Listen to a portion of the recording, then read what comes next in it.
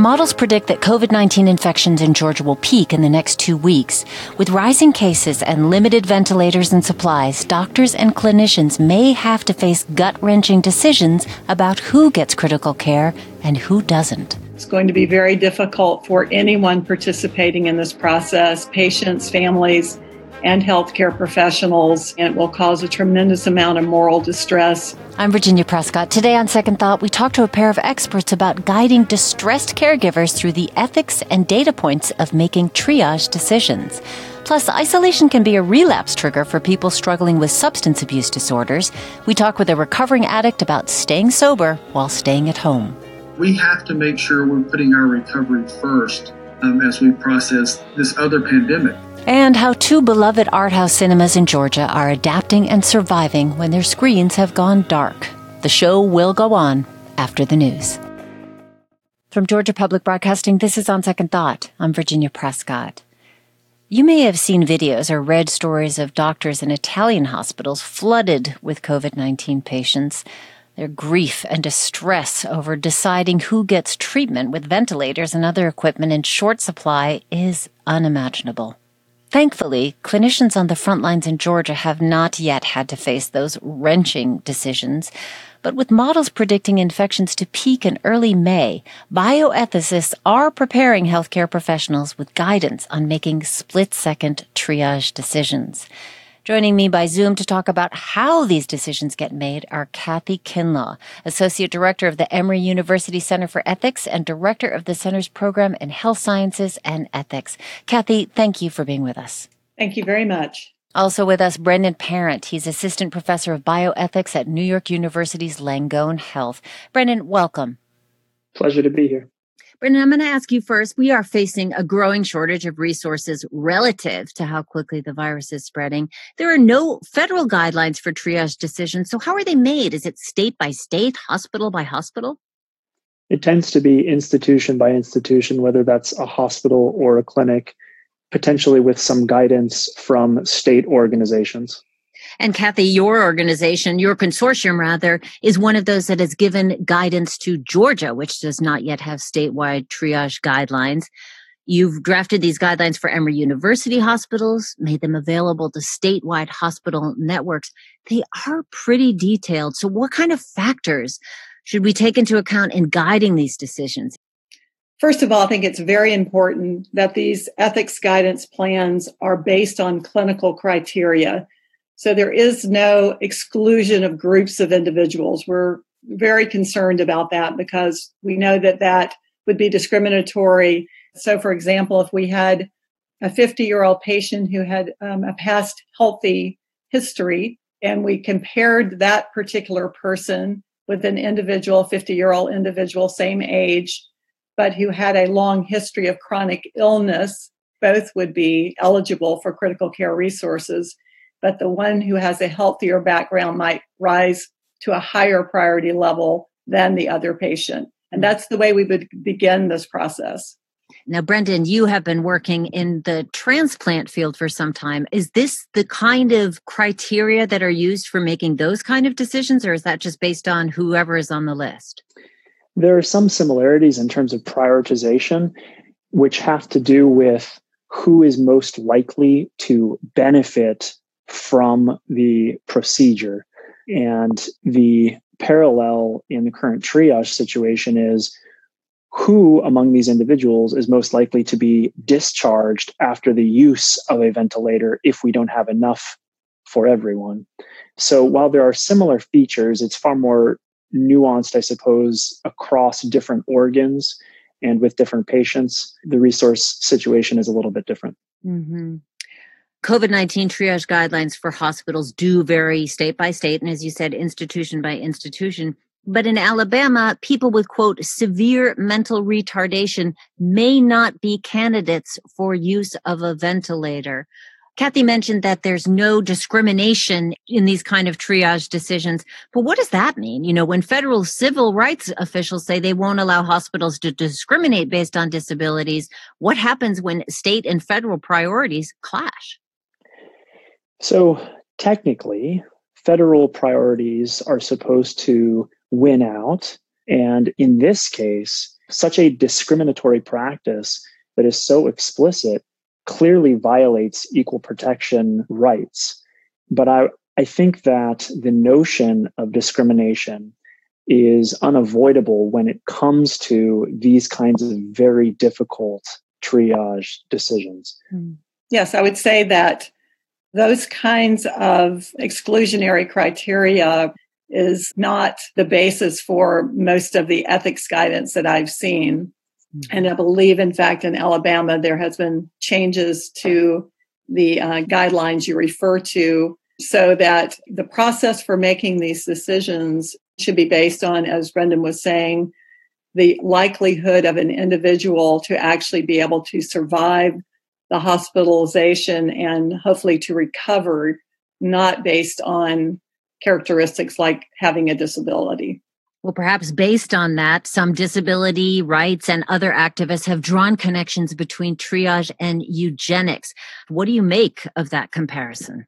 So I think it's an important comparison to be aware of, especially when frameworks allow something like pre-existing intellectual developmental disabilities to creep into the decision-making process. But I do think that it is incredibly difficult, as Kathy mentions, to be able to focus exclusively on medical criteria when such criteria is sometimes a byproduct or indirectly related to pre-existing conditions. So, for example, the New York Task Force on Life and the Law produced pandemic ventilator triage guidelines specifically focused on the sequential organ failure assessment score, which is the score that actually quantifies the likelihood of survival with optimal medical care based on 6 organ systems. But if you take 2 individuals, one of whom who has a worse SOFA score than the other, it's quite possible that that score is the product of living in poverty, living in a food desert. And while this might be unavoidable, and of course our goal, we need to focus on providing effective care that saves the most lives when we have limited resources, it points to these kinds of social inequities that hopefully we can focus more attention on. Well, Kathy, let me ask you, these are profound ethical decisions, and they've been increasingly surfacing in our country around end-of-life care and advanced directive planning. But this virus is striking people who will not likely have gone through their own. And embedded in triage decisions are questions about what society values or maybe doesn't value in a life. So how do you and this consortium of people that you worked with, how do you even begin to approach that? Yeah, this is a powerful example of where our thinking ahead, both on a patient-by-patient level and trying to respect individuals and help them think about what their choices are, is both a large factor in decision-making now. And in addition, of course, we're moving from routine times in healthcare, if there are such a thing, where we're caring for patients on a regular basis, into a time where we're now thinking about public health ethics. So how do we make sure that we're taking care of populations at large for whom we may not have enough resources available to take care of everyone? So we're having to think quite differently about how do we continue to respect individuals' patients' values, but at a time where we may not be able to do everything that the patient prefers. So we're in a really unprecedented or uncharted waters right now.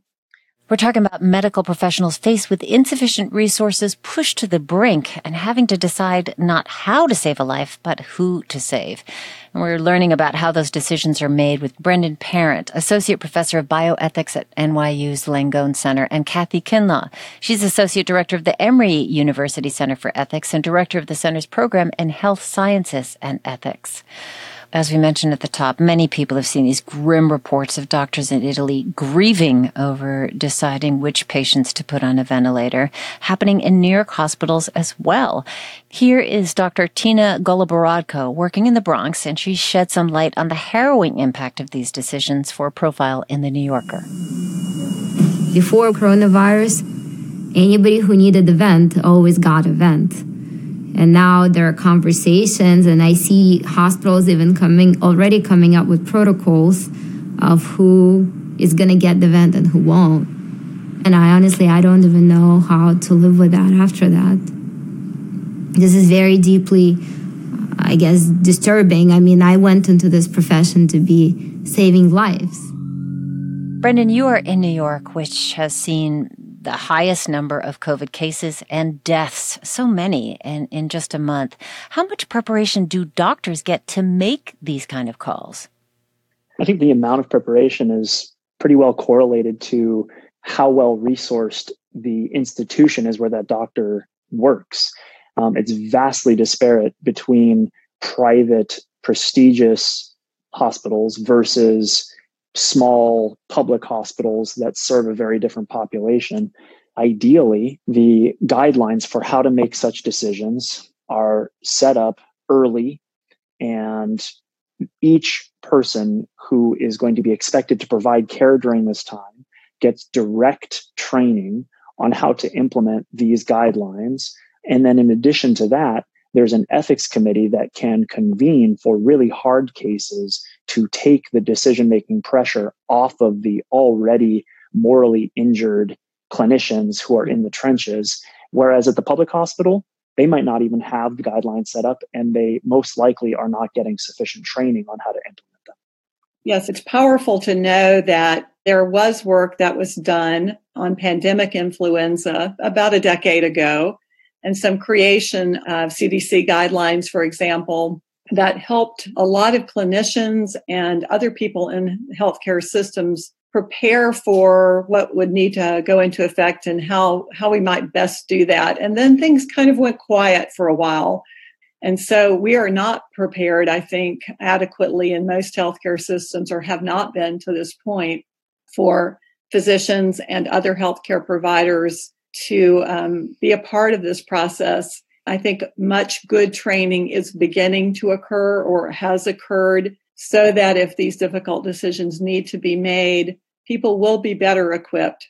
But it is going to be hard. It's going to be very difficult for anyone participating in this process, patients, families, and healthcare professionals. And it will cause a tremendous amount of moral distress for our physicians and nurses and healthcare providers. I'm wondering whether the opposite can happen to that distress. You know, when one is seeing so much death day after day, is there a point where, I hate to say it, you know, someone might become sort of accustomed to it or have to numb out the impact just to survive? I think there is a lot of pressure on our providers. There's no doubt about it. My sense, and watching healthcare colleagues in this area, in the Atlanta area, is that they are incredibly dedicated and very present. Even though they are getting tired, they're getting exhausted, I don't see a move toward being accustomed or to making this a routine time at this point. But it also, your question is an excellent one, because I think we need to be doing everything we can to provide support for our clinicians now, not just as we get further into the wave of this virus, or when this virus is over. We certainly will need some debriefing then. But right now, we need a lot of support for the mental health and well-being of our providers, and to know that healthcare systems and the community at large are with them. I think that's extremely important. And I think this is going to hit all the healthcare workers incredibly hard. They're just going to handle it in different ways. I think it is an extraordinary combination of compassion for humanity as well as rational thinking that draws people to the healthcare profession. And all of these people have seen death and have dealt with the most traumatic, extreme situations. And while this is a new level, I don't think that people will become inured to the experience of that trauma. And some might just recognize it earlier and try to take care of themselves sooner, whereas others might experience some amount of post-traumatic stress. And as Kathy mentioned, we need to be there to provide the kind of emotional, therapeutic, psychosocial support that they need. For both of you in the bioethics field, you have to tackle these big philosophical questions about how to, let's face it, assign value to a life, even when there isn't really a quote right answer. What is it like to see your work, your thinking put together and applied on the floor to the current pandemic? I think most bioethicists that I'm in conversation with appreciate the seriousness of this time and are very happy, if you will, to be a part of this process. In other words, this is a time where bioethicists realize their contributions can be extraordinarily important to all of our healthcare colleagues and, more importantly, to our patients and families and communities, and are willing and able to roll up our sleeves and be a part of this process. I think we do understand the gravity of this. We'll be doing a lot of reflection as well about our place in this process. Now it is sort of all hands on deck for us to do this well and to be learning from each other and working collaboratively so that we have the best process in place as possible. I think that's right. And Virginia, your previous question, I think, is relevant to this one too, which is if bioethicists are trying to create these policies that in some ways determines who lives and who dies, it's important for us not to become inured to the fact that this actually has an impact on individuals. And so to be able to create the policy so that these decisions can be made, whereas we could imagine if they didn't exist, some number of clinicians just throwing their hands up and saying, I don't want to be responsible for this. I'm going to, get out of town, or I don't have the capacity to do it. It is this incredibly onerous job. And if we can work together to make this possible, while it should hit us in our hearts, we can feel as though our work and what we have been known for, which is thinking, can actually have practical effect in implementing a just system of protecting people. That's an excellent point. I wonder if, you're pulling together so much information, data, human experience, the reality of how split-second decisions are made and giving people some guidance. But have you put yourself in the head of the person making that decision at that time, or the family member who's concerned about those respective people?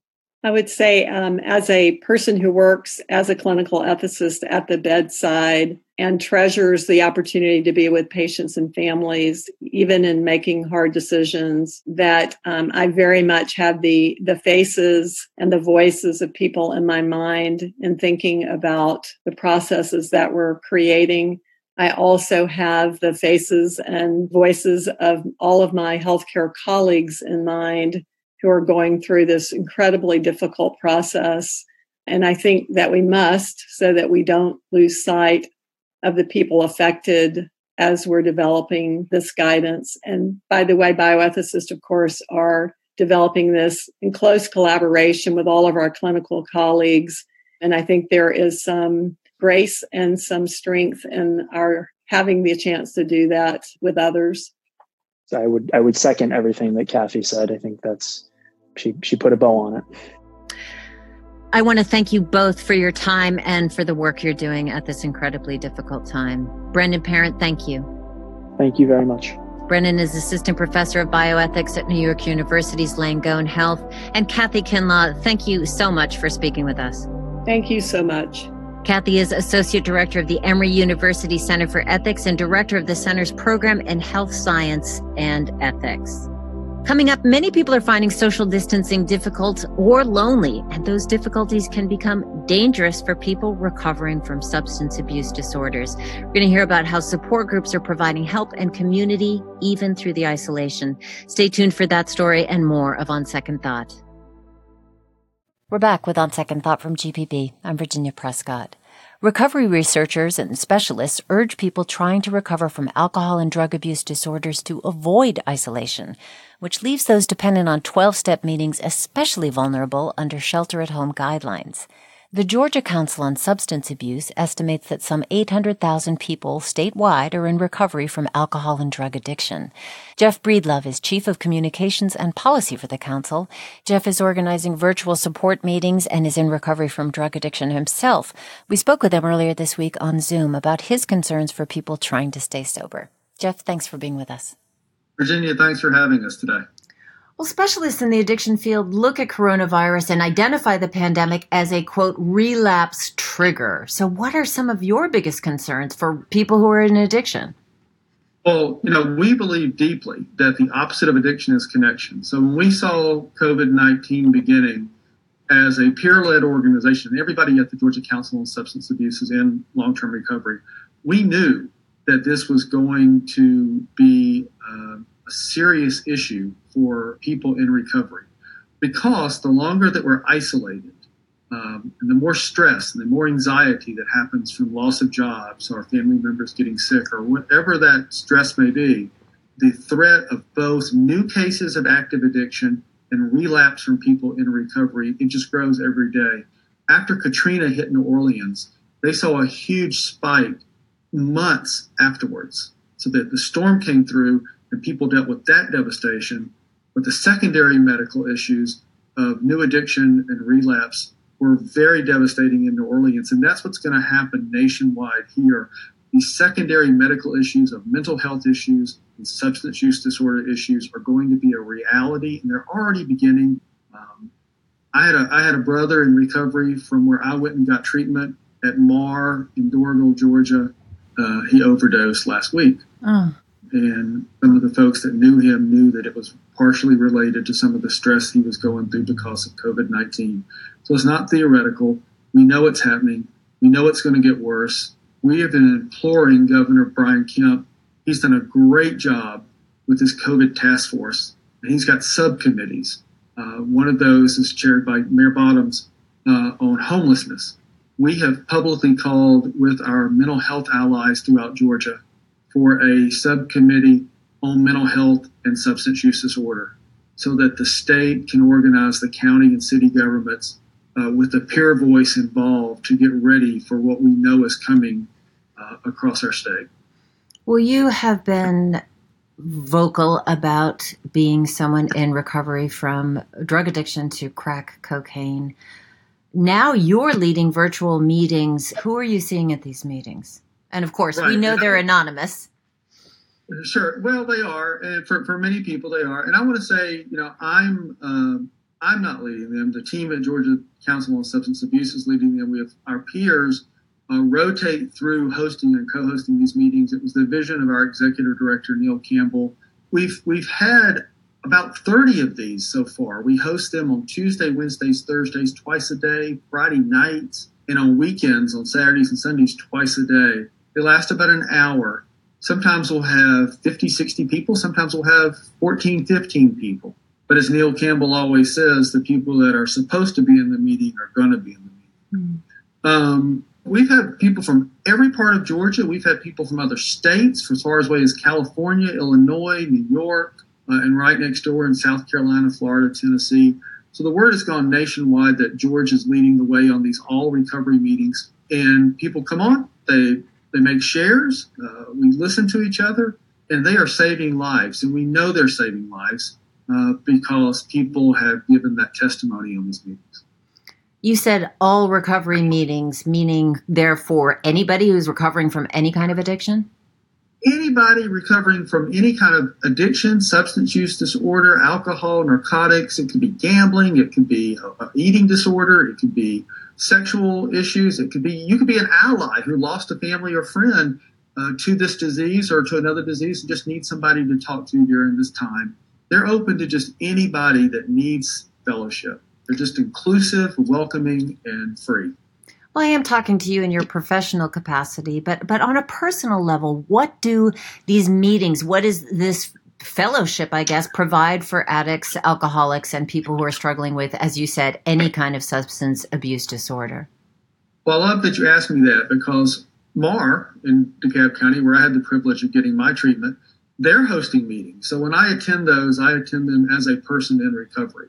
I don't attend them as an employee. I'm not hosting them. And so it's been fantastic for me as a person in long-term recovery to have my virtual meetings with my group. I'm not worrying about running a board. I'm not worrying about, unmuting somebody. I'm just there to do my shares. And so I can testify from both sides of the screen, if you will. And as a person who needs this for my own recovery, these save my life. They give me peace. They give me an outlet to talk to people who are where I am. For somebody with my disease, it's good to be able to talk to people who can relate to you and the things that you're going through. So I see it both sides of the screen, and I know it works. I've been reading up on this a bit. The journalist Virginia Heffernan wrote about attending online meetings in the New York Times. And I was wondering about this, the whole question of anonymity. You are supposed to, that's part of the thing, that you can be the Wall Street banker or the guy who cleans up his office at the same meeting at the same time, all equal. How about the concept of anonymity when you're online? And especially with this idea that people could Zoom raid or Zoom bomb meetings. How are people handling that? Well, I got to tell you, that's a great question. We were Zoom bombed one time. Uh-huh.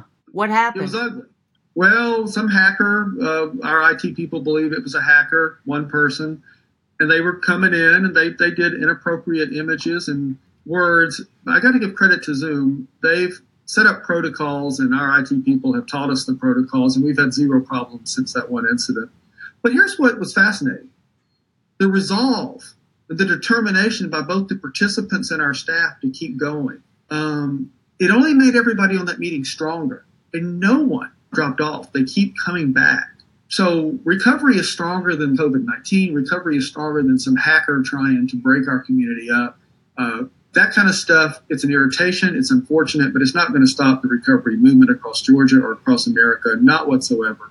Back to the anonymity part, though, that was interesting to us. We asked ourselves, will people get on a virtual meeting? And the answer is yes, and it's easy because when they log in, they can put just their first name if they want to. They don't have to show their image on Zoom. They can block that. And we have many people that do that. So there'll be a first name on the screen with no picture. And then we have some people that like the face-to-face contact. That helps them see other people. So it kind of is a great way to serve everybody. My guest is Jeff Breedlove. He's Chief of Communications and Policy for the Georgia Council on Substance Abuse. He has been both helping to organize and also take part in recovery meetings during the COVID-19 virus scare that has put so many people behind closed doors. And isolation is, for many people, at the root of addiction.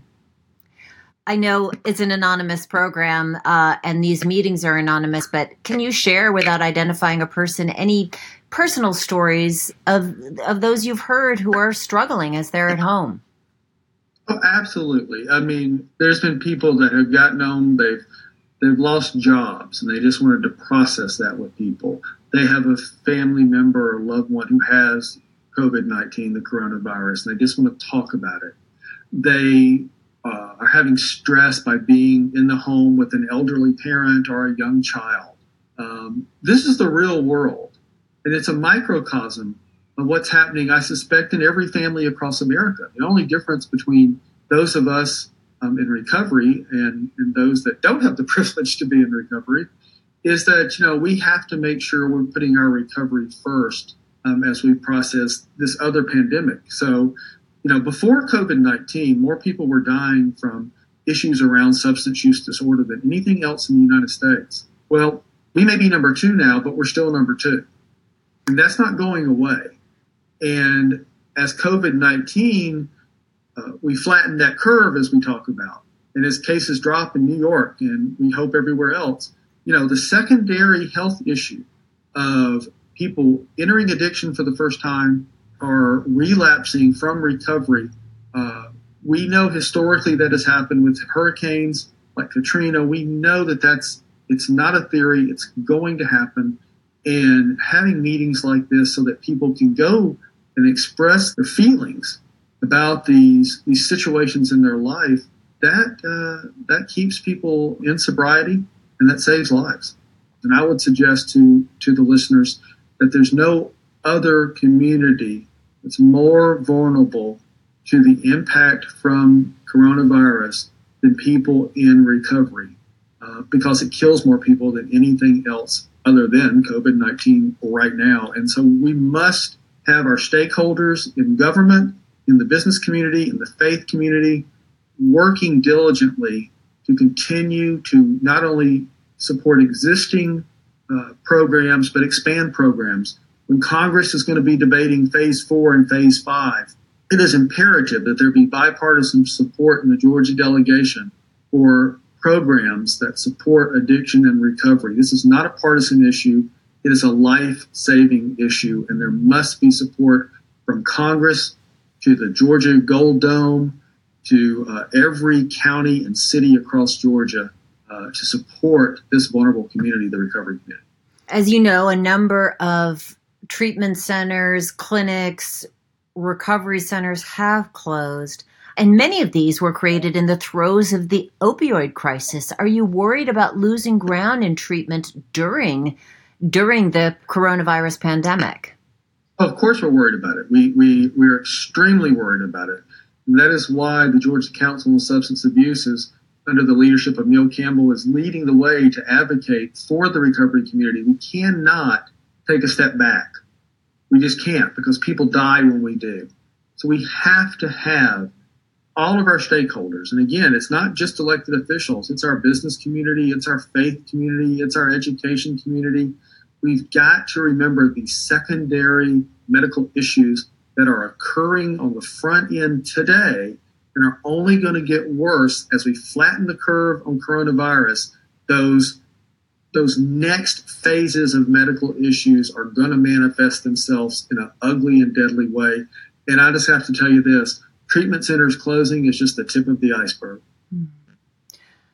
What, Jeff, is your advice to the addict or the alcoholic or someone struggling with substance abuse disorder now, really feeling it? I need to tell you this. The state of Georgia has a great resource. It's called the CARES Warm Line. It's free. It's confidential. It's open 7 days a week from 8:30 in the morning to 11 at night.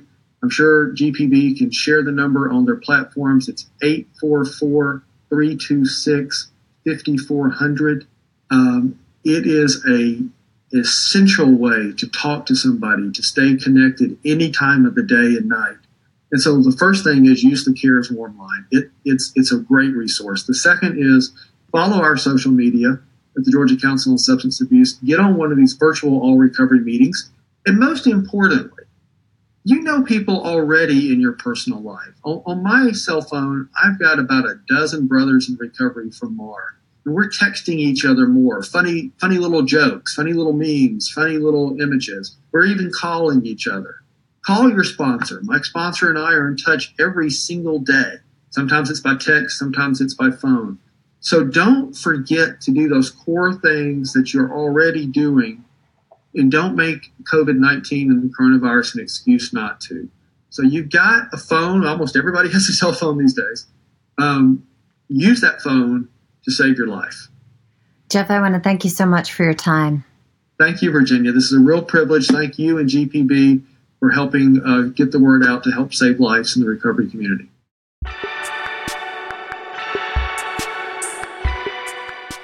Jeff Breedlove, Chief of Communications and Policy for the Georgia Council on Substance Abuse.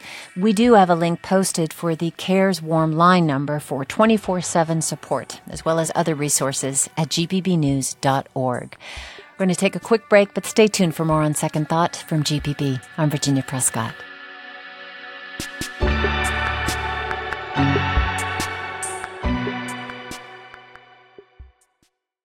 From Georgia Public Broadcasting, this is On Second Thought. I'm Virginia Prescott.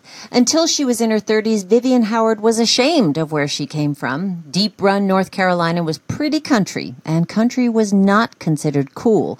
And the food she grew up eating felt embarrassing. Thankfully, a number of influential cooks, critics, and restaurants ushered in a revival of Southern food, and she is among them. As a chef, a restaurateur, writer, and Peabody Award-winning television host, her new series, Somewhere South, began on March 27th on PBS. Each of the 6 episodes explores a single dish and how those foods reflect the history, evolution, and people of the region. I've always looked at food to help explain the world around me, so I started to seek out the dishes that connect us all. What are we making today? Sag paneer. Have you ever had a Sri Lankan meatball? What do you think? What I found in the South is that food tells us where we came from, where we landed, and what we did when we got there. Vivian Howard is joining me via Skype from Kinston, North Carolina, to discuss the series that has taken her all over the South, just when we need stories of what connects us. Vivian Howard, welcome. Thank you. Thank you for having me. Well, you say in an episode that the American South is my classroom. The dishes we share will be my roadmap. And you visit a number of large and small communities across the South. How did you put this journey together, and how choose those dishes? Well, I had this conversation several years ago with my editor, and I was talking about trying to write a book about the fact that there's only like 20 dishes in the whole world. We all eat some version of a porridge, or we have some sort of barbecue, no matter where we come from and what our community looks like. And so we started with those dishes and really let them be our guide. And we sought out communities in and around the South that their stories not often told, but that there's really a rich history and present there in their communities, and the food reflects the foods all of us eat. I want to go back to that quote that we opened with about feeling embarrassed by country food and country living when you were younger. We pulled that quote from the second episode. So what is it that changed for you?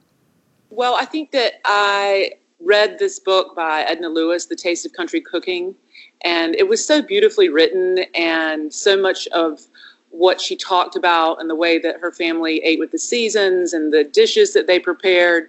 It really, I saw my food in that, and it gave it value. And so I had always thought that Southern food had to be from a city like Charleston or Savannah or New Orleans. And what I realized is that really, I grew up eating the food of the frugal farmer, and that really represents a huge swath of the way people ate in the South for so long. And so I guess I started to see it for the valuable cuisine rooted in tons of history and storytelling and resourcefulness. I started to see it for what it was. So over the course of the series, you encounter others who share that they have also had to learn to be proud of their community's contribution to Southern cooking and to Southern culture. What is that for you? Is that part of coming into your own as a Southern chef? Yeah, absolutely. I mean, I think that as a cook, the food that you cook is best when it's attached to a story or it has some sort of meaning for you. And so when I was able to, embrace the food that I grew up eating, my food became so much better. And so I think that is a part of every chef's coming into their own, is like finding their voice and connecting it to their place and their past and their story. And that's something that we've seen a lot shooting Somewhere South is, a lot of the people that we learn from are first or second generation immigrants. And we found that, the first generation, they maybe don't celebrate the foods of the place where they came from. Maybe they're a little bit ashamed of them, and they desperately want to embrace the hamburgers and hot dogs and French fries of the United States. But then that changes, and the second generation celebrates those foods and really makes a point of making sure that their children know where their people came from. And so I think that happens for a lot of people at different times and for different reasons. You make a point in the series to highlight the role that Native Americans, enslaved Africans, Black Americans played in defining the menu of the South. Here's a clip from the 5th episode of the show when you visit Lumbee Indians in southern North Carolina with Melinda Lowry. So many of the things that we think of as Southern food originated with Native people, whether it's corn, sweet potatoes, squash. So really, like when I think of Southern food, I think of Lumbee food. Did learning this kind of information change how you think about your own family's traditional foods or menus, or influence your cooking? Absolutely. Absolutely. I mean, one of the things that was so fascinating about that episode was, Melinda introduced the idea to me that our instincts of Southern hospitality really came from Native Americans and their willingness to share with colonists and show them how to farm here, or introduce them to ingredients like the squash and the corn and the sweet potatoes. And so the idea that the very premise of Southern hospitality comes from Native Americans is something I had never thought of. And also, the ownership of Southern food and this pull between Black and white, that we have always been told such a small, narrow story about slavery. And in the second episode, I learned from Chef B.J. Dennis that really so many people were enslaved and selected from West Africa, not for their ability to work in the fields, but for their knowledge and their skill around cultivating and growing and harvesting rice. And it was that skill and that knowledge that really laid the foundation for the rice economy of Charleston. And so those were things that were just like, huge eye-openers for me. And I hope that people watch and learn in the way that I did. Vivian Howard is my guest. She's a chef, restaurant owner, and host of the PBS show Somewhere South. The first season is now airing on PBS. I want to go back to this idea of the cultures that influence the South. And the show really speaks to the ways that new migrants to the South, whether from other parts of the country or from other countries, have adapted their traditional foods to suit the place where they live now. So what role does that tradition and, on the other hand, innovation play in defining Southern food and cooking? Well, that's really the whole point of the series. We wanted to learn and demonstrate how the food traditions we bring from wherever we come, how they are shaped by the place where we land, and then how that place and that community is in turn shaped by those food traditions. And we spent quite a bit of time in Clarkston, Georgia, with Burmese refugees and refugees from Burundi, and to see the way that community has been shaped by people from all over the world settling there, making it, one of the most diverse square miles in the nation, to see how that has shaped that pocket of Georgia is really a very blown up idea of the things that are happening in smaller pockets all around the South. And, so many of the things that we appreciate as Southern food, collards, okra, they all came from other places. They were part of traditions that people brought with them. And then they become touchstones of the culture here. And this was just all about trying to trace that in a modern way. It's interesting because so far in this conversation, we have not talked about what's going on with the coronavirus pandemic, but I think people have become distinctly aware of the concept of a supply chain, how food gets to us. That's something that you deal with day to day as the owner of 3 restaurants. How is this affecting the broader farming community where you are in North Carolina that you source from? It's terrible for them.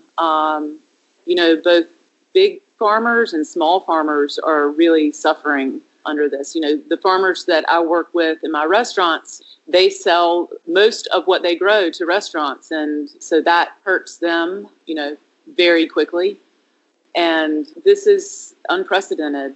And, farmers are in a position where they need cash flow as well. And they need cash flow so they can invest in planting and feeding their animals so that when we come out on the other side of this, there's something for us to eat.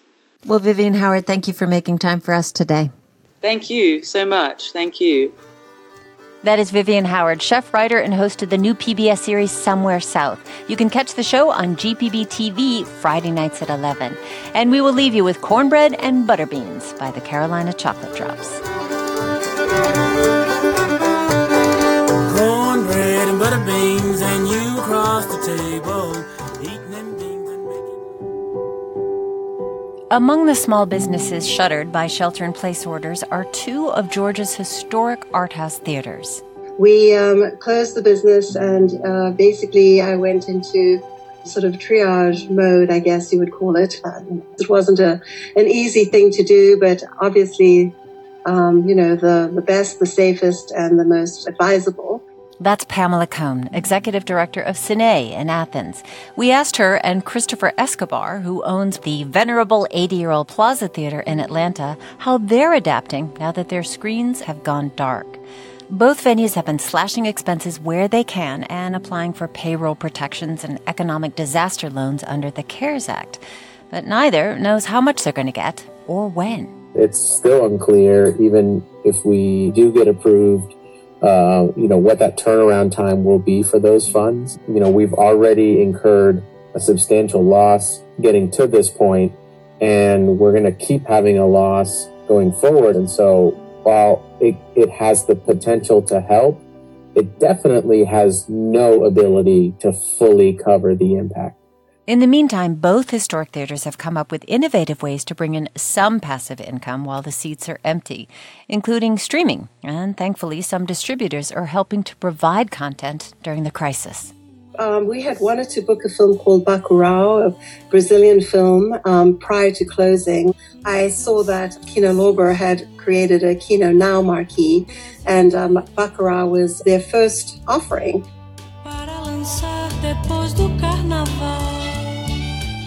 So we booked that film, and that was our first film that we offered on our virtual, cinema marquee. The Plaza is also selling limited concessions and to-go bar orders, along with access to its virtual movie club for folks who contribute via the Plaza's GoFundMe page. And so we invite them to join these online live stream, we're calling them quarantine streaming, events where they can join the special screens of Rocky Horror Quarantine Show.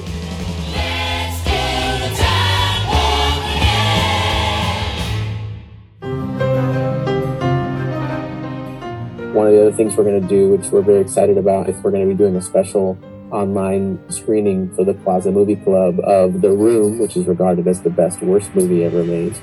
And going to have Greg Sestero joining us live. And so people are going to be able to do their audience participation as a group from the safety and confines of their own home, but be able to still experience it together. And they are still doing what cinemas do best, screening new movies. We are now showing films that would have been released during this time frame. So currently we're showing a film called St. Francis. We have Sorry, We Missed You. We are trying to bring a free film for viewing for the community.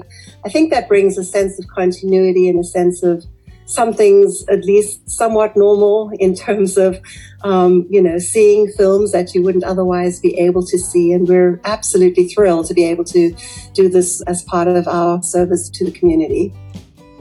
So for now, support from staff and hopefully the community at large will sustain these beloved independent cinemas until they open again. It is going to be a tough road ahead, and we've got a number of things that we're working on. There will be a day where we reopen, and we'll be sort of bigger and better and I think closer and really not take for granted the uniqueness and the special quality that is there with being able to get together with folks from your community and watch a movie together. Christopher Escobar there, owner of the Plaza Theater in Atlanta. We also heard from Pamela Cohn, Executive Director of Cine in Athens. You'll find details and links to help out at gpbnews.org. We heard music from the soundtracks of the films Bacurau, The Room, The Rocky Horror Picture Show, and the one you're listening to now. It's called Moonrise from the 2020 film St. Francis.